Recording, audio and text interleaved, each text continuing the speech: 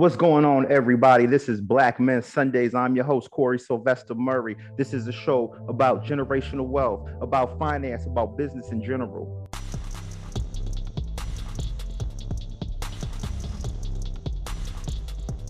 Before we introduce our special guest, my man Eric, who do you have for our Black Men Sunday Spotlight? Okay, thank you, Corey. I appreciate that. Today, I'd like to recognize what's happening. The history that I have, or history point that I have for this month, is on today's date, back in 2022, is when a jury had actually convicted former Ku Klux Klan member Bobby Frank Cherry in 1963. This happened in Birmingham for the murder of the 4 girls on the 16th Street Baptist Church bombing that actually happened today on May 22nd. Also on today, this is a day that poet, playwright, and columnist Langston Hughes died today, on this day on May 22nd. He died in New York City.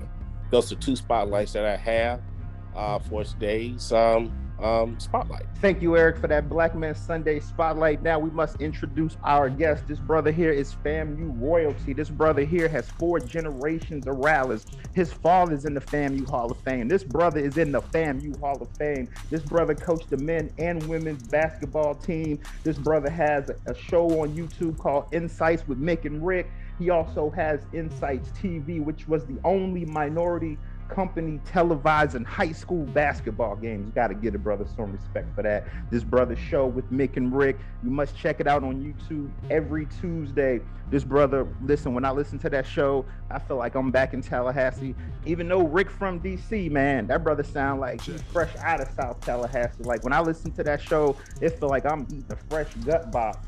So without further ado, welcome FAMU royalty, Mickey Clayton of Black Men Sundays. Brother, how you doing? Man, I'm great. And after that blow up, I had to get you a gut box. I appreciate it. Thank you very much. Thank you very much. Yes, sir. So let's go on and get this thing started. Like I said, your show is on YouTube, Insights, Mick and Rick. The business is Insights with 2 eyes in the middle, Insights TV. So let's talk about that. I mean, the only minority company televising games. Let's jump into that first and foremost. Well, you know, that was part of our dream and our vision in terms of what we wanted to do. We thought that the high school sports in the area were not getting the publicity that the student athletes, the teams, or the schools deserve. And so we kind of concentrated. We were able to find a niche. Now, a lot of people want to do it, but we were on TV for 4 years until COVID-19 hit. When COVID hit, it just wasn't safe, or I didn't feel it was safe for us to have our crew out and try and do it. And so we stopped doing games for a while. We just started back this year, starting with basketball. And we started with FAMU High because their coach, Deion Desir, one of the few females coaching the males teams in the area, asked me to come and speak to her team.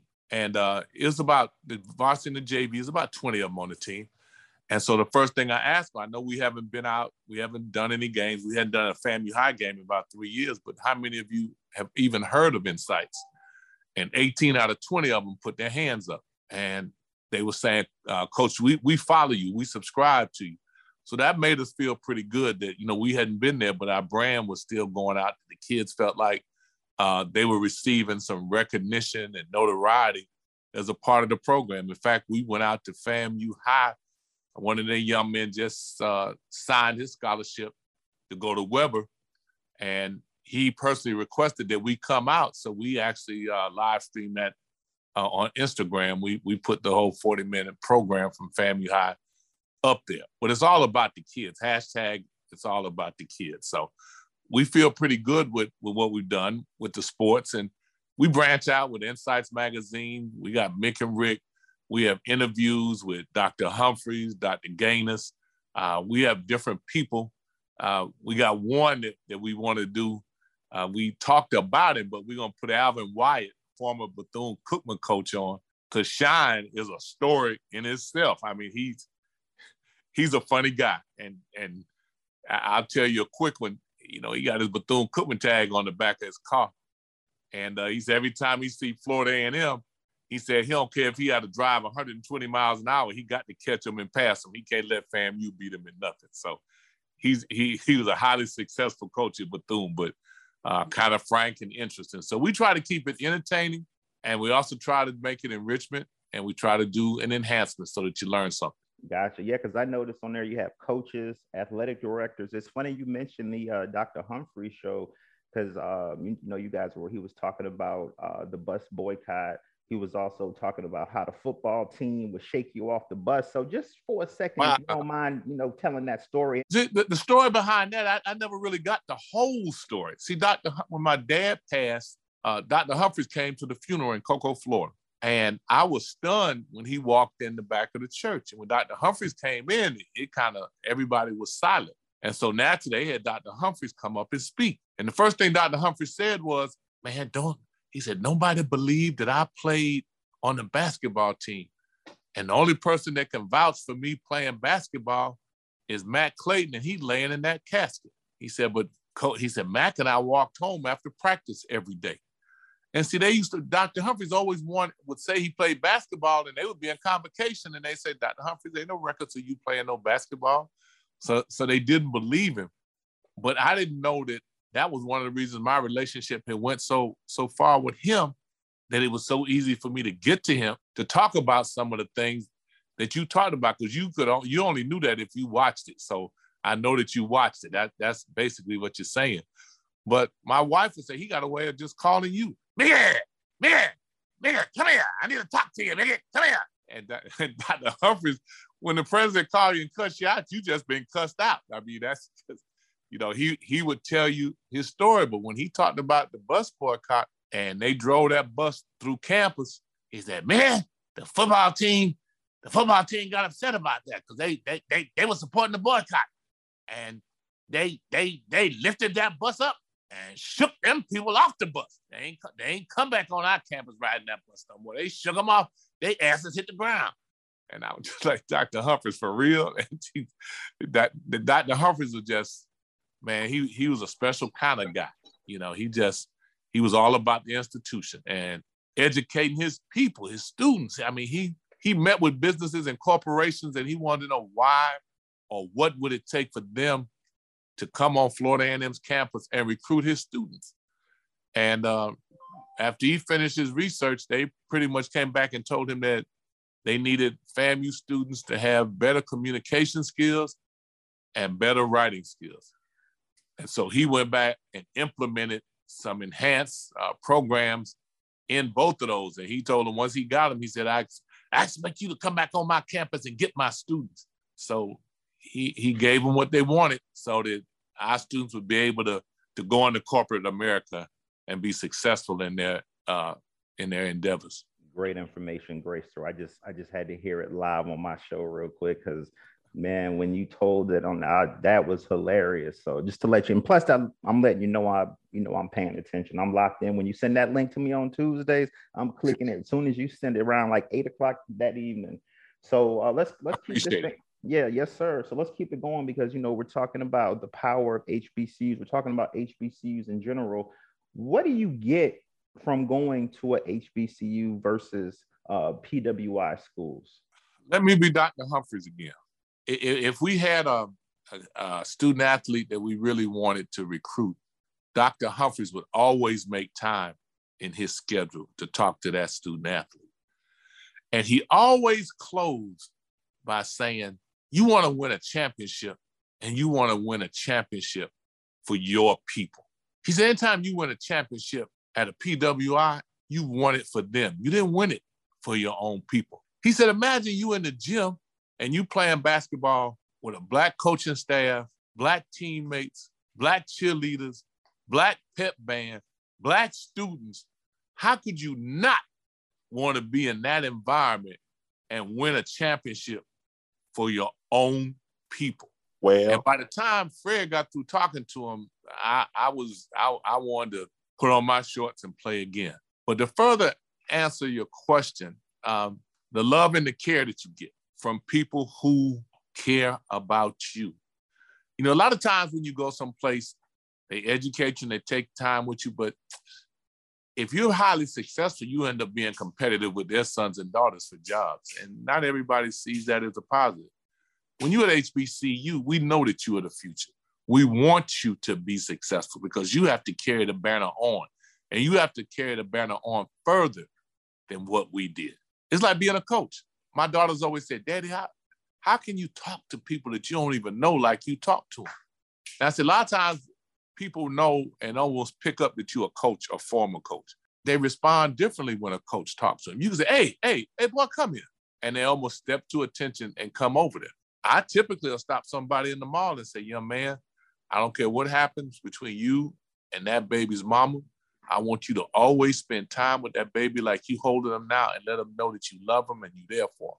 I don't care what happens to y'all moving forward, but you make sure that baby that you carrying right there knows that you love him and that they have a daddy. And they would ask me, said, Dad, did you know them? I said, no. And why would you do that? I said, because a lot of times that one word of encouragement to let somebody know that they're doing the right thing is very important, because a lot of times you hear the negative. You know, this Black Men Sundays, we talk about business, we talk about finance, we talk about wealth. So I have to ask you, man, how have you been able to make your money work for you? See, I don't quite know how to answer that, because most of the time I have to work for my money. I mean, so in terms of making it work for me, what you guys are doing on here has been very educational for me. Some of the things that you've said on here, I wish I knew when I was your age. I didn't know. And so a lot of times as you get towards retirement, it's really too late.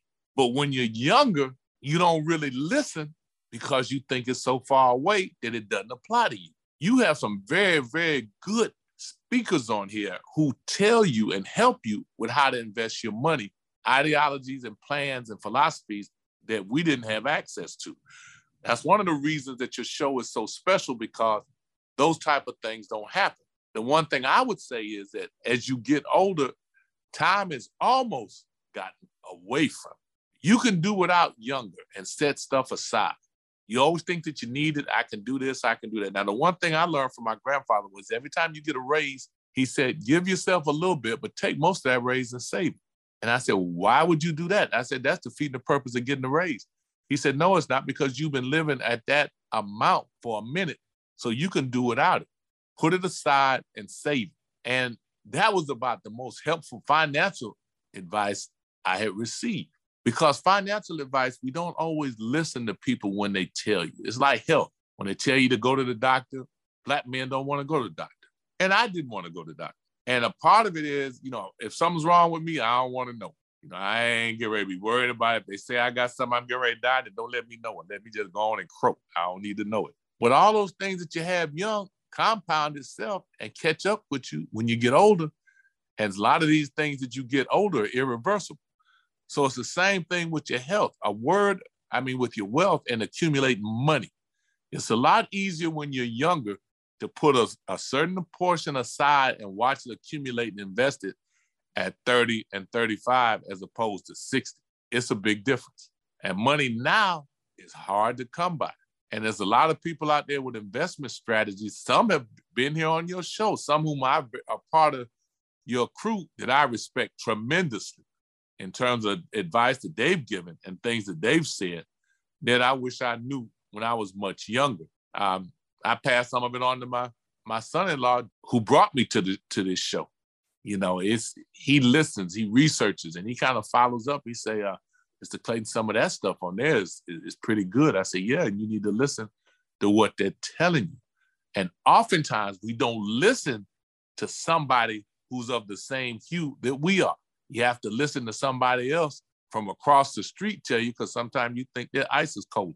So you don't want to listen to your own brother, your own sister who has experience and know what they're talking about. And, as we're talking about that, I want to talk a little bit about Black families and our health, because I feel like in my family and a lot of families I see, you don't realize someone's sick until they're on their deathbed. They may have had cancer, they may have had just any other disease, but you don't know about it. So I just would like for you to touch on the secrets of health that our Black families keep and how it harms us in the long run. First of all, Corey, let me explain something to you. What you just said has a lot of layers to it. And having lived almost all of it, of what you said from different angles, I understand exactly. I come from a family where my dad didn't talk about what was wrong with him. On the other side, My mother did all the time. It was always, and it was always woe is me. And it was always, I'm on my deathbed and I need all my sons around me. This is the last time I'm going to have surgery. I might not make it. And we probably heard that, 10, 12 times over 4 or 5 years. So every time you talk to her, she was about to pass. And after a while, you get kind of numb to that. As children, and we grow up, we follow the role models that we have. Sometimes good, sometimes bad. And things that they did that you felt were bad, you're adamant that you won't do it to your children. I say that to say, personally, for me, I don't share it because I know what my mother put me through. So I don't want to put my family through it if I was in that situation, because I don't want to play with their emotions. I'm not saying I'm right with that, because my daughters and my wife are mad. They don't agree with that. I like to tell them where I am in terms of what the doctor is saying now that I go on a whole lot more now than I did when I was younger. Genetics plays a tremendous part. I don't know what my mother had or my father had because they never shared it and never talked about it. And when you would ask them, they wouldn't tell you. My health conditions got bad and it peaked during COVID, 6'6", 345. I actually, when I graduated from college, I was 6'6", 225. The doctor told me, said, Coach, if you continue to gain weight, we're going to end up having a lot more serious health problems than what you have right now. And my health problems were bad. High blood, cholesterol, gout, arthritis, I could go on. A lot of those things are cumulative. And over time, they get worse. Sometimes when you tell your family what's going on, they think daddy just talking. So I don't tell them. They can't do much to help me. If I had 6 months to live, I wouldn't tell them. What could they do to help? All they're going to do is worry about it for 6 months. So I wouldn't want them to know. That's just me. But I took it upon myself that I need to get myself in better condition. And where I was 345 last August, I'm 245 today. I've lost 100 pounds in less than a month, probably off of 3 different medications that I was on. And each one of my doctors are looking at me like a miracle of medicine. But it's taking work. I still want to get about another 15 or 20 off. But it's just a matter of being conscious of me letting it get away from me, and you don't think about it until you almost at that cliff where you about to fall your ass in. And once you fall in that abyss of health, a lot of that stuff is not reversible. You end up with it. So a lot of times when I was your age, I wasn't hearing that. I wasn't feeling it because you kind of think you're invincible. So the narrative on that is, as Black men, you got to take a little bit, sometimes a lot more attention to your health conditions. And some of it you got a predisposition to have because genetically it's in your family. It's in your blood. And I think that all of us owe it to our children to sit down and talk to them and explain it to them, even though they don't want to hear it, they need to know it. I feel both sides of what you said. Like my mom, I went home for a routine visit back in January. I thought it was just something going on with her diabetes. We go to the doctor. The next day, the doctor calls me and tells me that he's put my mom into hospice. She's had colon cancer for the last 5 years. It spread to her brain. And she won't be here much longer, right? So part of what Corey was asking about, if you're sick, should you tell your kids, right? Well, I found out my grandma had the same issue. I was wondering how she died until I went and pulled her death records. They had the same thing, right? So we got strong genes. I look just like my mama. So it's like, wow, that's something I need to be conscious of to make sure that I'm doing what I can from a preliminary or preventative standpoint to make sure that, I got those genetics. What can I do to try to prevent them? So, well, honestly, Mr. Clayton, when I found that out, I was devastated, right? My mom lived 2 weeks after that. I mean, I can't really describe the pain that I felt knowing that, right? So I can understand your point on one side when you said that, you wouldn't want to put your kids through that worration and that, it's a lot to deal with. Then on the other side, it's like, well, I guess I do want to know genetically because I have a similar issue. So I kind of see both of your points on that. And I understand. I'm sorry to hear about your mom. There's a lot of things in life that you go through, and people tell you they understand it. But if you haven't been in that spot, you don't understand. You know, I haven't lost a child. So if somebody tells me, you know, that something happened to their son or daughter, they were in an accident, something happened, I commiserate with them, but I have not experienced it. I don't know that pain. But losing a mom and a dad, I've lost them both separately within the last 4 or 5 years. I know that feeling.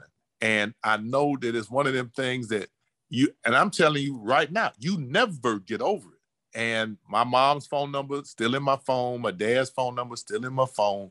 You know, I will never, ever erase it. All of them that pass on, I keep it. And there's times that I know my mother communicates with me. And then there's a bigger issue here in terms of how we deal with death. Because if you have a family, as the head of your family, it's difficult to grieve when your children are grieving. And so you have to, when my dad passed, and I'm not trying to take the story from you, but when my dad passed, the same funeral Dr. Humphreys came to, I basically was okay until I had to stand up. My daughters had to walk by. And one of my daughters walked by and she saw her granddaddy in the casket. And she absolutely lost it. And she actually almost got inside my jacket. And she just lost it. And at that point, that's when I lost it. And I remember just standing there holding it, but nobody standing up in the church during this process, but herself, but me me holding her. And I could see in the back of the church, 2 of my basketball players, I don't know what they were going to do. They stood up and I could see them. And they had made the comment, if we need to go up there with coach, we going with coach. But you're so busy trying to help everybody else that you don't really get to grieve and let it out. You know, so there's times when it hits you with your mom or your dad, and it's at a time when you don't expect it. Gerald and Eddie Levert can play the wind beneath my wings. And my dad was a coach. My dad was a capper. I was a coach. I was a capper. I looked up to a lot of stuff he did, and that song in itself has caused me to lose it a couple times. So when you lose a parent, you don't get over it. You don't get over it. Yeah, that's true. And you know, I find out every day. I just try to take the lessons that she taught me and try to, you know, spread the positive knowledge that she gave me and the leadership advice she gave me and spread to the young people. And Corey, I wanted to tell you this too, because we're talking about health and wealth, right? And I was asking Dr. Clayton about, you know, how does he feel like he should have told, you know, will he tell his kids if he has an issue? I'm working with a young man right now that he's a PhD student at North Carolina State doing research on different devices that can hook up to your iPhone to help you be more proactive with understanding your health issues. Now, we'll talk about it later, but there's a whole new field of understanding what's going on with your health before you have to get to the doctor, before you're having that stroke and a heart attack, before you're getting diabetes, that can actually help you save your life and your family members as well. But we'll talk about that later. While we on this topic, here's what I want to transition to a little bit, man, because we're talking about health versus wealth with retired FAMU men and women's basketball coach. I was talking to his daughter. She told me, Mick, you're the busiest retired man she knows. Now, this brother, this for y'all to know now, this brother, 3 daughters, all of them hoopers. So, you know, go ahead, Mickey. I'm laughing because she sure says that. I said, oh, he talked to her for real. That's just what she says. I promise you, just what she says. But Insights has kept us extremely busy. We're working right now. If we can work out some difficulties that we unsuspected that we were having with Roku, we were expecting to already be having our Roku network up and running. We have a virtual showcase in June where we're actually letting independent artists come on, and we're doing a live virtual show on Saturday with hip hop, rappers, comedians, entertainers. On Sunday, we're doing one with gospel musicians, gospel singers, have a gospel Sunday. Why? We're using our platform as a means to allow these people to be seen. When you have a platform and you don't utilize it to the best of everybody else, then that's really kind of being selfish, and you kind of defeating the purpose of why God has allowed you to have that success. So we're doing that. Wednesday, we have a cast call at Studio 13. There's a group that's putting on some skits. We're gonna have probably once a month. They're putting on some skits in here, some comedy skits, and we'll host them in Studio 13, give people a place to go and allow him to produce what has been for him a dream. And so he came and talked to me about doing it here. We will probably live stream his events, help him promote, sell his brand. Right now, outside of that, we probably have 3 different productions that have come to us about producing their content and putting their content on our platform. You'll hear more about it as we go through it, but we have some people that have come to us after they saw what we were doing and the fact that we're opening up the doors for creative content creators to be able to use a platform to get more exposure. So we're trying very hard to use our platform in a way that's positive, that's allowing other people to be seen and to do something that everybody else isn't doing. I raised each one of my daughters. I was raised in Cleveland, and the educational system was a little different. And the northern educational system and the southern educational system is a little different. And we were always taught to challenge. And if you didn't think something was right, then you do your research and you come back. We were never passive. We were always aggressive, always trying to figure out how to make things meet, how to make ends meet. And we kind of raised my daughters the same way. You know them. They'll challenge you in a minute. But no, that's how we raised them to be independent. So I'm saying that to say that even where we are right now today, we try to be honest, try to treat people fairly, and try to provide an opportunity. Now, if you try to bullshit us and lie to us, then, we've been conned before by the best. So what happens is my God's a little different. My God taught me in a way that Mickey understand him. He lied and said, boy, didn't I let you see that already? If you get ready to fall in that hole again, that's on you. I told you one time, you can't trust that boy.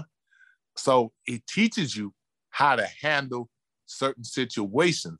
But out of it, we try to find stuff outside the box. And so people want content. If we think it's something that deserves a shot, it's just like the young man with the cast call Wednesday. I told him when I heard his dream and what he wanted to do and implement, my words to him was, man, I think your baby deserves to be born. We need to birth that baby and see what'll happen from it. Let's give it a chance. It's been your dream 10 years. 10 years? I've been there. I tell you, I've done a movie. I'm sitting on the movie. I showed it to you. We get our Roku channel up, it's going to be on there. We found now a way to maximize some of the things that we've done creatively. But like I said, Game Day, the movie, you one of the few that's been able to say they saw that. Yeah, and this Mick Clayton, Game Day, the movie, this brother here produced the movie. This brother also is an author as well. So he's not just a basketball coach. He's not just chilling on retirement. This man here is getting it. And, like I said on our show, we talk about generational wealth, coach. As part of generational wealth, I feel like in our community, we have to escape this generational poverty issue, lack of home ownership, inflation, paying high taxes. We're not achieving the financial success that we need to. Now, when I look back at myself and I look at other brothers that I've spoken to, a lot of it was taught. Don't buy no house, pipe burst. You don't have no money to replace that. But when you think about ownership in this country, you think about real estate and you think about business ownership, which the majority of people that are successful have both and have some land. So I would just like you from your point of view, because I know you doing my research, you paid your house off. So, you chilling, you paying taxes once a year. So, but I just want you to touch on the importance of that, because I see so many brothers, man, they Balenciaga, Gucci, 800, 700 Benz, and they renting an apartment. And, you're not doing anything generationally. So I would love for you to touch on that while we have you on. Yeah, you do your research. It is paid off, and it was difficult to do, but I always saw down the road a little bit. Then I took my drop money and bought Studio 13. I don't have no cash, got assets, but I don't have no cash. But God comes to me. He says, he said, Coach, I'm on the committee here with the city of Tallahassee. Whatever you do, do not sell Studio 13. He said, I don't care if you rent it to somebody. He said, I don't care if your wife get mad with you, do not sell it. He said, you've been in here about a year and a half. I said, I have. He said, oh, it's your value on it has increased 20% in that time. I said, are you serious? He said, yeah, because Tallahassee has just become Tallahassee International Airport. Outside that street where your street ends, that 2-lane street is going to be 6 lanes. He said, don't sell your property. He said, the value of this is going to double. Do not sell it. Hold on to it. There's a lot of things that happen in life, but one thing is they don't make no more land. What's there is there. They don't make any more land. And even when you purchase, my thing is that I've always told my daughters and people that I was close to, I said, when you're renting, you are helping somebody pay off their property, either the apartment or the house. If you're renting a house from somebody, your rent is higher than what the note is because they making some money on it and you helping them pay it off. So isn't it better for you to have your own piece of property? Isn't it better for you to pay off your own than for your money to go for somebody else? And I said, that's kind of where our money went. I got a Hummer, a 2004, 150. It might be a 2005. They're old trucks. They running all right. But my money went in paying off my land because those vehicles, the minute you drove them off the lot, they depreciated. Except for now. Now the doggone used cars have went up so much you can almost get your money back on them. But if you get your money back, you can't replace them with what you getting the money back for. That's why the cost, you can get the money back, but you can't buy anything comparable for the money that you get. So you have to kind of look down the road. It was easier for me to repair it than to buy a new one and have a note because I like to travel. My Browns go somewhere. I go see them play 3-4 times a year. The Cavaliers. It's more important for me to be able to travel and do the things that I like to do than be riding around in X, Y, and Z vehicle and be broke. So we try to stay busy. I try to provide opportunities for other people because that's just kind of important to me. I just think we got to hashtag it. It's all about the kids. I mean, hashtag insights everywhere. We try to do this to help other people be able to live their dreams. And for us, if I was concerned about making a lot of money, I'd have stayed in pre-med. But that wasn't what I really wanted to do. I wanted to make enough to be comfortable. But the other piece of it, to be a doctor and all this entailed doing that, I take my hat off to the ones who did it and went through it. But I changed my path in life because it was some other things that I just wanted to be able to do. Back to the wealth initiative here. Is there any advice you've given previous athletes or you can give the future athletes as far as, if they actually make it, not only in sports and basketball, but in their life? Like, you always hear the stories of, I think it was Antoine Walker, who spent over $112 million in the NBA, broke, right? Like, is there anything that you're doing to help give them a good baseline of financial literacy or what they could be doing with those millions once they get them? Good question. Actually, a great question. Because as they go on, if you watch even at AAU level, middle school level, as they start to develop, the hanger-on and leeches come out real early identifying, especially in men's sport. And with the boys, they start identifying them. They try to talk to mom and dad, and especially if it's mom without a dad in the house. They really undermine them. And they try to get their hooks in these kids real early, try to advise them. They try to get them to change schools. They want to work them out. On the other hand, with the girls, I always told the mothers to be careful of the guys who come in to work your daughter out. It's not about working them out, at least not athletically. They have ulterior motives, so you have to be careful about that. But you always have to be careful with people trying to get close to your children, male or female. And I say that to say that they end up a lot of times not listening to what you say, because if you're not telling them what they want to hear, they go to somebody else who tells them what they want to hear. And as a result of that, they're telling them for selfish reasons. And that ends up being an issue. Now, one of the people that actually handled their wealth better than most was Marquis Grissom, FAMU graduate who played with the Atlanta Braves. Marquis came and spoke to the team one time. Marquis said, this is what Marquis said. He said he takes his check and he banks it, his whole check. He lives off his bonus money. From his bonus money, he bought homes for his mother and father and 7 brothers and sisters. He bought them homes and he bought them cars. And he told them, don't ask him for shit. I took care of you now. And he said all of the money that he made on his paycheck went into the bank and he lived off bonus money. He said, Coach, I was in the School of Business and Industry at Florida A&M. I know how to save my money. When you got 7 brothers and sisters and parents and everybody wants something, and he took it out of the bonus money and said, hey, if this don't give you enough of a head start, you're on your own. But people try to suck them dry. They try to suck them dry. And the biggest thing is you have to cut some of them off. Now, I got athletes I've had that would rent a plane and put all their boys on the plane and take them off to different places for 2 or 3 weeks. You know, needless to say, that individual pretty much close to being broke now.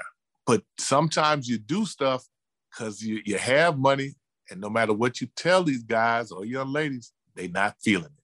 So, Coach, Commissioner, all you could do is try to educate them and sit there and hope that they make the right decision. Same thing we do with our children. We tell them what's right, we tell them what's wrong, but at the end of the day, they make those decisions and choices on their own. Most of the time, they come back to what they've been taught, but there's a lot of times they don't. And when they come back, it's too late.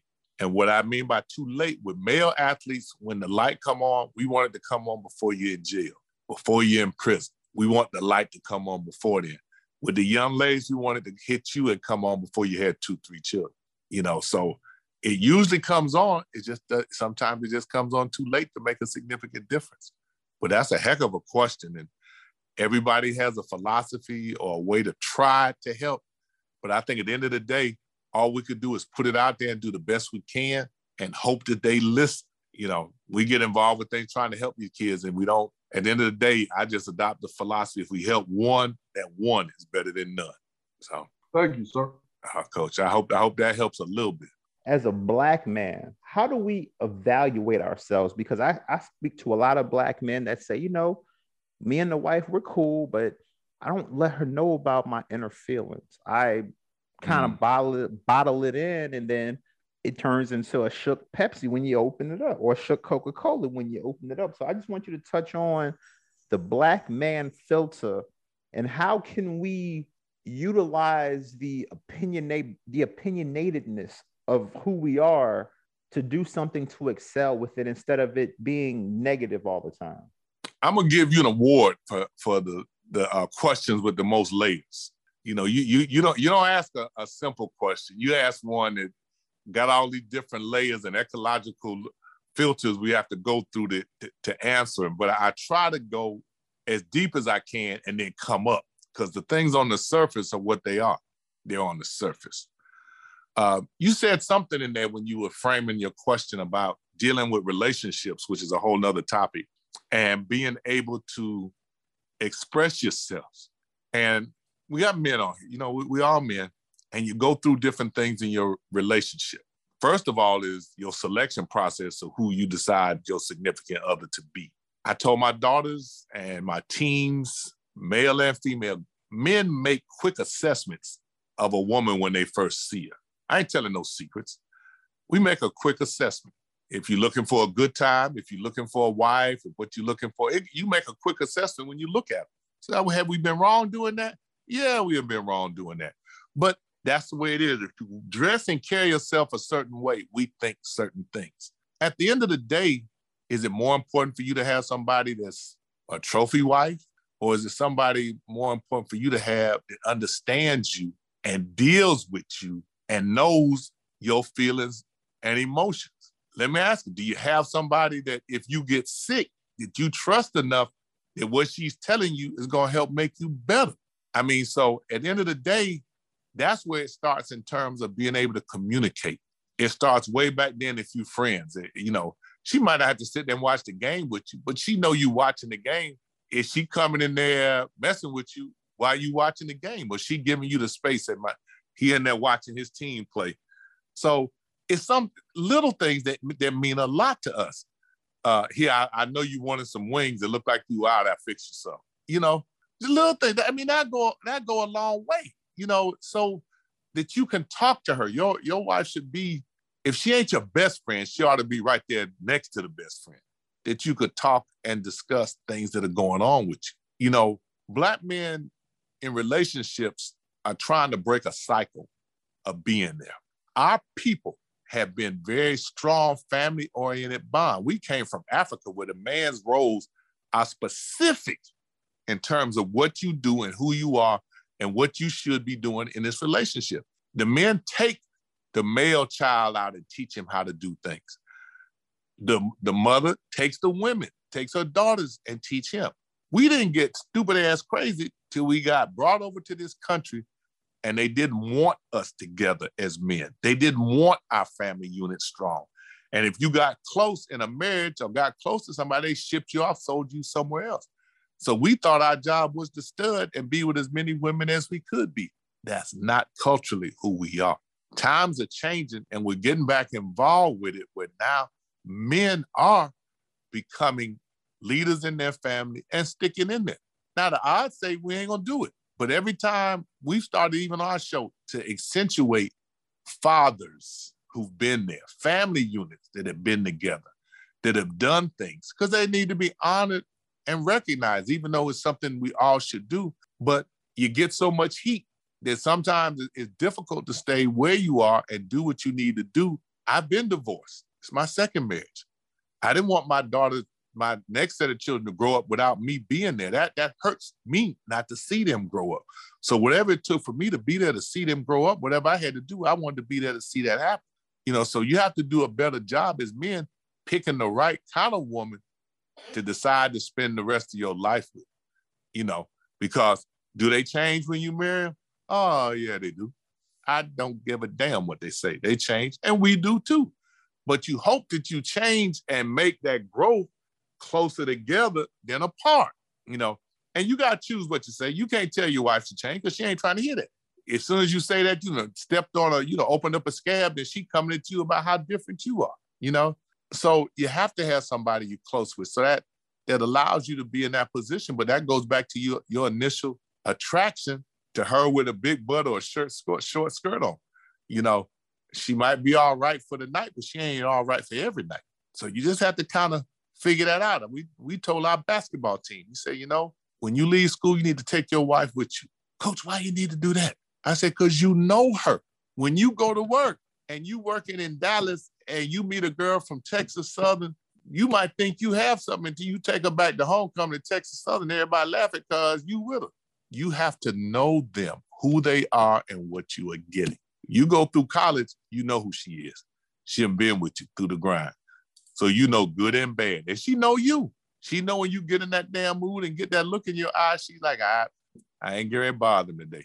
But she also know when she need to talk to you about something, she can come down, sit down and talk to you and tell you, say, Corey, you know, you were wrong, Corey. You just need to calm down, think about it. And just think about it, because I don't think they were really trying to hurt you, because while you were doing something in the room, your wife watching everything in the room. She'd come back and get in the car. She could tell you what everybody was doing, who was watching you, who seemed to be in your corner, who you got to watch, because she'd have made an assessment on all of it looking around. So you got a wife doing that, and you pretty much got one that's got your best interest at heart. But with your wife, you have to choose how you say what you say. You know, she'll understand. And sometimes she'll tell you 2 days later, yeah, you know, you were kind of feeling yourself the other day. You kind of said something, I really ain't paying no attention. I get mad, my wife don't pay me no attention. She'd be like, whatever. And she just keep it moving. My daughter's like, Mama, you ain't hear you. I heard your daddy. And she just keep on moving. She like, I ain't paying his ass no attention. I don't know what's up with him today, but I'm going to cook this chicken like I wanted to cook it. He wanted to cook it another way, that he better do that tomorrow. Great advice. And like I said, guys, this brother's been married for over 30 years. So we all Black men on here. If you're not taking gems from nobody, take it for somebody that's been married longer than some of our demographic been alive. Our demographic between 29 and 55 years old. So basically, if you 30 and under, he was married when you was born. Let's just keep it real on here. So could be my son. Yeah, man. So before I let you go, man, because I feel like this is very important. I feel like a lot of brothers, you know, work a lot of hours. and they don't have no insurance. They don't have no health insurance. How important as a Black man, especially when you work in a lot of hours, how important is having that? Because most brothers tell me, listen, I don't need no health insurance, man. I'm only 29. I'm 33. I got plenty of time. I'm good, man. I'll get insurance when I get 36, 37, when I start feeling a little tired, but I'm still in football shape, is what brothers be telling me. So I just want to know from your point of view, as you get older, how important is having that insurance on deck? I don't know if I could speak on that because I've always had it. I mean, from the minute I was employed at Florida A&M University full time, I had insurance. I would not know what it's like not to have it. You know, when I needed to go, I could go. It wasn't coming out of my pocket. And as you get older, they do something about pre-existing conditions now. If you had that when they insure you, they try not to insure you for that. You know, that's a pre-existing condition. You almost have to have it. And then you go in some places, they don't want to treat you because you don't have insurance. So the only thing I was trying to be cognizant of when I was young and first started was I traveled a lot coaching. And all I could envision was getting sick on the road somewhere and having insurance that wasn't covered where I was. So I always had to get insurance because see, all of it, some of it, they got to pick who you go to see and where you go and all of this. And, you know, I try to stay with that Blue Cross Blue Shield pretty much nationwide. So I had an issue. I could get in. And somewhere, we were in Montgomery, Alabama State. And after the game, I got real, real sick. And they had to take me to the hospital. Now, that in itself was a trip. I was single then, but nurses looking at you, and here come my basketball team, like, you can't talk to him. He married and got 5 children. I'm like, she kind of cute. You don't want her because she was smoking cigarettes. I said, y'all just too protective. But you just you have to have it. I mean, there's some things that you could let slide in life, but health insurance ain't one. That ain't one. You mess around there and have something catastrophic happen to you, you'll be financially responsible for something for the next 20 years trying to come from under that bill. Coach Clay, you touched on a lot of stuff before your previous question. How would you relate or equate wealth with having the right spouse in your life? It's critical. So in terms of your wealth, you have to have a woman who supports you. And if she supports you, then she understands that we're living at such and such a means because our goal is to get to such and such and such. But if you living at such and such a means to get there and she doesn't want to do without it, she wants to get there now, the pressure on her to get to that point makes you adjust the plan that you have financially to get there so she happy. So you'll adjust it. You wasn't trying to get there. Now, sometimes your wife pushes you because she sees in you the ability to do more than what you're doing. And I don't think that's a negative. I think that support from her in terms of you following your dream, and I thought that you were going to take this league and do X, Y, and Z, and you've gotten kind of comfortable being the commissioner, but there were some other things I heard you talk about before you did that. You've given up on that? You know, that ain't nagging you, but that's kind of reminding you of the dreams that you shared with her, that she don't want you to get complacent with what you're doing. That's kind of a special woman. And she ain't trying to get a new car. You know, she ain't trying to do that. She kind of good where she is. She knows that you can be more than that. And just like we try to assess them, they assess the hell out of us too. And they see sometimes the potential in us that we don't see in ourselves. I hope that answers for you a little bit. Yes, sir. Thank you, sir. How do you, as a Black man, use your opinionatedness, but still can be productive and not scare other people? Oftentimes, that's a good question, Corey. Oftentimes with our teams, we told them, I said, one of the very first things you find out when you get hired, one of the first of them is if they give a damn about what you say. If they don't care about your opinion, then shut the hell up. It doesn't make sense to give it to them if they don't want to listen. So you go along with the program, what they want to do, and you look for another opportunity to get somewhere where your opinion has value, because they don't. Some do and some don't. You've been in positions where you've been in them, where people are like, you know, Corey, you might have a point there. Let me think about that a little bit. When you're in a work environment where they nurture you and kind of listen to, they don't have to do what you say, but if they at least consider it, then it makes you feel a little better like you're part of the team. We've had businesses and corporations that come on our campus, Florida A&M University, and look for people who are applying for jobs that played on athletic teams. Why?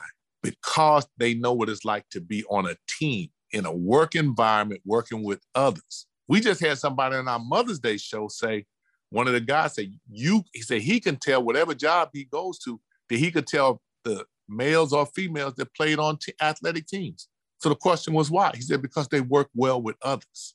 It's never about themselves. It's about the team. And when you can make a comment that helps the team, then that's fine. But not all environments want that. There's some unhealthy, toxic environments out there. You have to be mature enough to see those, because sometimes you have to get away from those situations because they're not good for your mental health. There's situations where they don't want you to be honest. Because if you're honest, they don't have something on you to control you to make you do what they want you to do.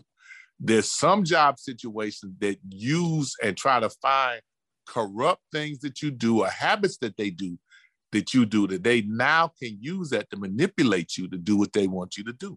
Those are the sad jobs. And there are a lot of them, and at a high level. And a lot of them are very, very political jobs and people that want to control you. So when you talk about being open-mindedness, you always have to be aware of your own strengths and weaknesses and always be in a situation to learn from it. Because when you come in, a lot of times you're in new ground, new territory, and you have to learn what's going on around you before you go in there even talking about what your opinion is, because you don't know who's friends with who's close with who. And here come Corey, he trying to take over. He ain't been here a month, and he trying to tell people what to do. Now, you have to I kind of figured out what I felt were my strengths and weaknesses, and I knew that I was blunt, and I said what I said. And I knew that I wasn't going to change that in me. I said, I just have to live with the consequences of whatever that is. You know, I've tried to censor it some, but if somebody asks me what I think, give an example. We're in a meeting with one of the university presidents and the athletic director. I was in the meeting. He said, we raised money at the school I was at, on homecoming. We passed some plates down the aisle at homecoming and collected all this money and blah, blah, blah. So I just sat there and listened. So they looked at me and they said, Coach, what do you think? I said, I hate it. And they said, why do you hate it? I said, we're Florida A&M University. We're one of the most prestigious Black universities in the country. And now we're going to send a church collection plate down the aisle like church and have people put money in there. I said, one, that looks like we beg. And I don't think we beg anywhere. Two, how are you going to count for the money? Who's counting the money? When the ushers get the money at the end, how do you know somebody's not taking money out? When you collect it at the end, how do you know somebody's not taking the money? What are the controls in place to keep somebody from stealing money? I said, I don't like it. So the president looked at the AD and thought about it for me. He said, I agree with Mickey. I don't think we need to do that. But I wouldn't have voiced that opinion if they hadn't asked me, because it just wasn't the environment for us. So sometimes you have to pick your spot. And then when they ask you, I didn't want to be at the end of the day and say, you know what? I didn't think that was going to work. Well, Mickey, why you didn't say something? Well, I said it. Hey, Coach Mickey, I just want to say thank you for your time. You could have been on the golf course in Southwood. You could have been anywhere in the world, but you spent your time with Black Men Sundays. Even though you say Black Men on Sundays, that's cool, because every time you say that, you owe me like 2 Lindy boxes on top of that. Thank you for having me on. Black Men Sundays, we out of here. Check.